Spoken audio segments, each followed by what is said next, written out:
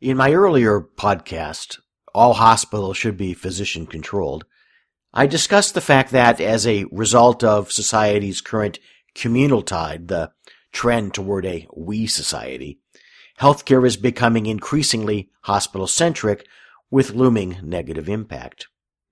Keeping that in mind, consider now that people, not institutions, are capable of morality. At best, institutions are amoral. At worst, they're immoral. This doesn't necessarily mean that hospital executives are amoral or immoral in the conduct of their personal lives, or whether they don't have good intentions in their work lives. What it does mean is that institutions, corporations, and other entities, whether their tax status is for-profit or non-profit, must make a profit or otherwise meet financial targets in order to continue to survive.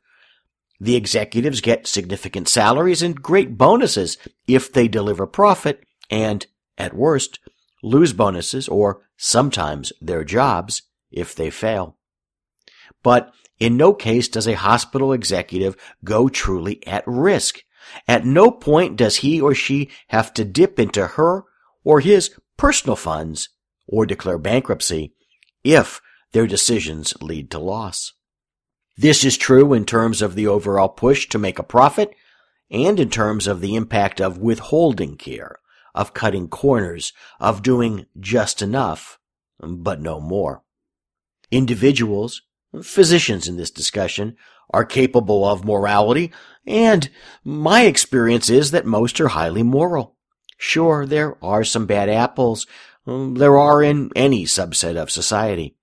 But no matter where Dr. X lies on the moral scale, he or she is ultimately liable for his or her decisions, for his or her actions.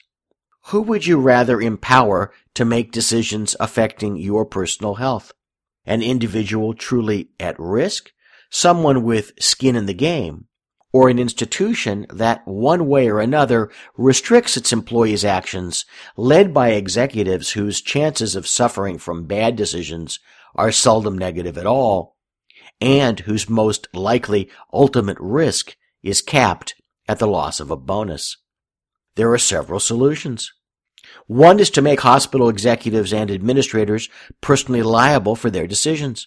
Another is to shift control of healthcare to physicians, putting hospitals back into the position they occupied when hospitals first came into being.